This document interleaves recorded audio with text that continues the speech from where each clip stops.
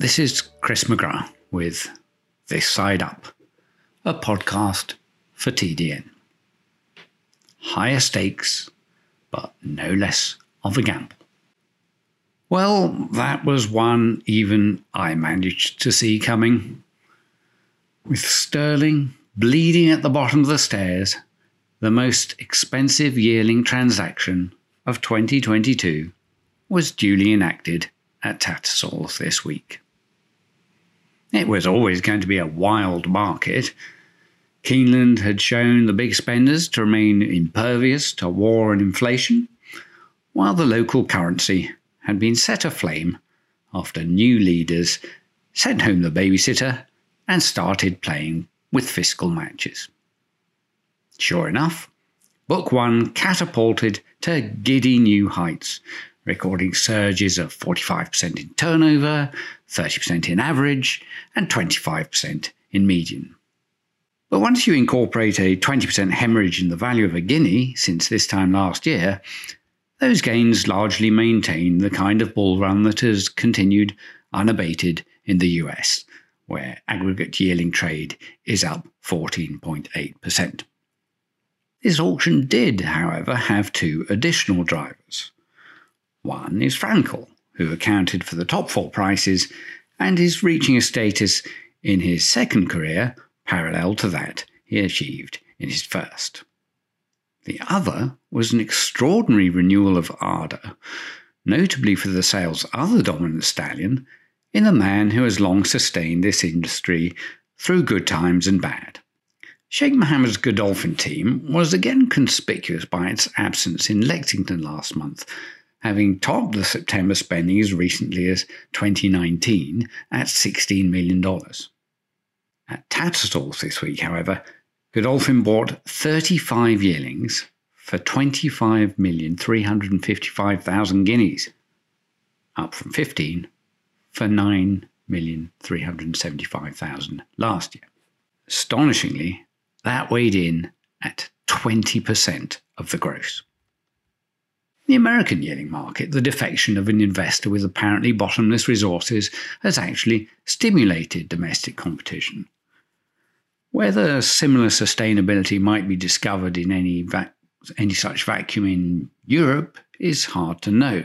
Without the Maktoums, breeders there might well find themselves precariously reliant on an export market that will, logically, eventually destroy its own value. For now, the product owes much of its competitive validation to sheer heritage. But that cannot continue if A, an increasing portion of the talent pool is exported even before it gets to the track, and B, successor investors don't match the Maktoums' long toleration of inadequate purses. As it is, the Sheikh appears to have been especially animated by the finite opportunities left to Dubawi. The stallion he cherishes for redeeming the tragedy of Dubai Millennium is now 20, and his owner bought as many as 14 of his 21 yearlings sold this week. But even those with no such sentimental spur appeared so devoted to a tiny apex of the sire pyramid that it almost seems credulous. Combining a Book One physique with Frankel or Dubawi was treated as a shortcut to no fewer than 21 of the 28 sales for 750,000 guineas and above. If only the game were that simple. Frankel, of course, had posted a timely advertisement in Paris on the eve of the sale. While few will emulate the far-sighted example of her breeder, Alpinista is no mere slogger. She was cruising throughout, even though Frankel has quickly established himself, like his own sire, as a profound staying influence, while the dam is by another such in Hernando. It just shows how that elusive concept, class, is crucially underpinned by the stamina that allows you to carry your speed. That's a point I'm always making about dirt blood. But sticking to the European theatre, let's consider another son of Galileo now at stud. Australia is famously out of Ouija board, whose prowess over a mile and a half will be remembered in the US. Yet, He was arguably unlucky when only just beaten by Knight of Thunder and Kingman over the mile of the 2,000 guineas. Ouija Board's family has mixed flavours, but it's hardly the breeding by numbers sprint formula by which many people ended up trying to leaven the stamina of Galileo.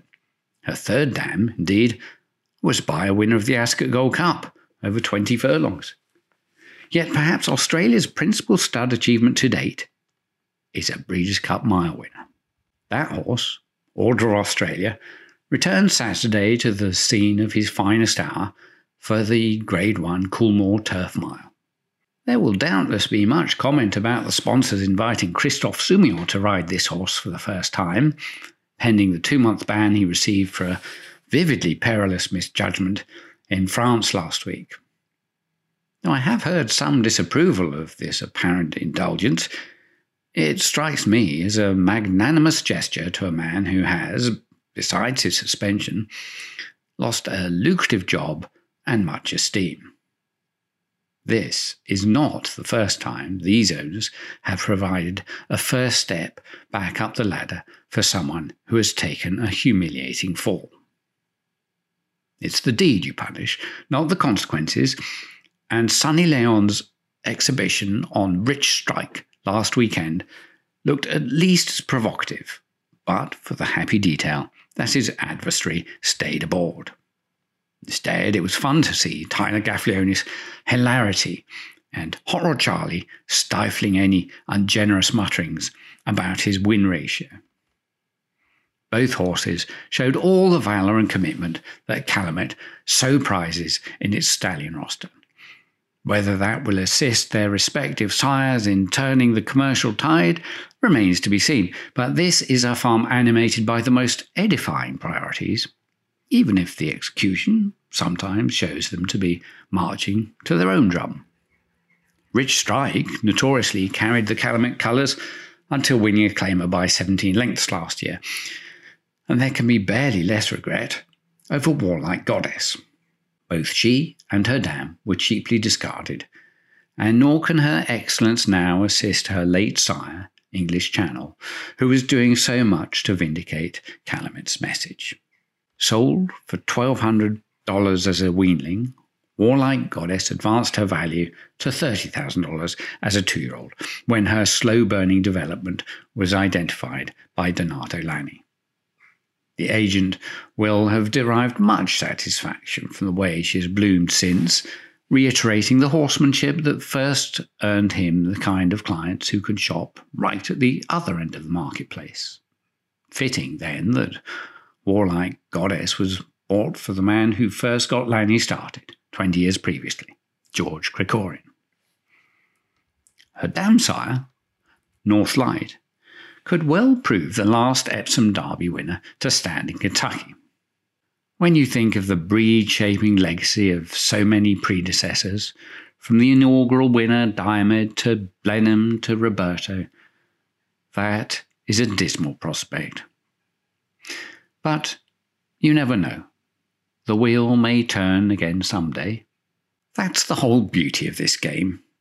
You never know. Perhaps Warlike Goddess, in her bid for the Grade 1 Joe Hirsch Turf Classic, can remind some of those who have been jumping through Frankel-shaped hoops at Tattersalls why this game is known as a great leveller. Maybe one of the 16 yearlings that made 7 figures this week will go on and win the Epsom Derby. But few, if any, will ever run anything like Warlike Goddess, who was led out unsold at $1,000 when taking her own turn at a yearling sale.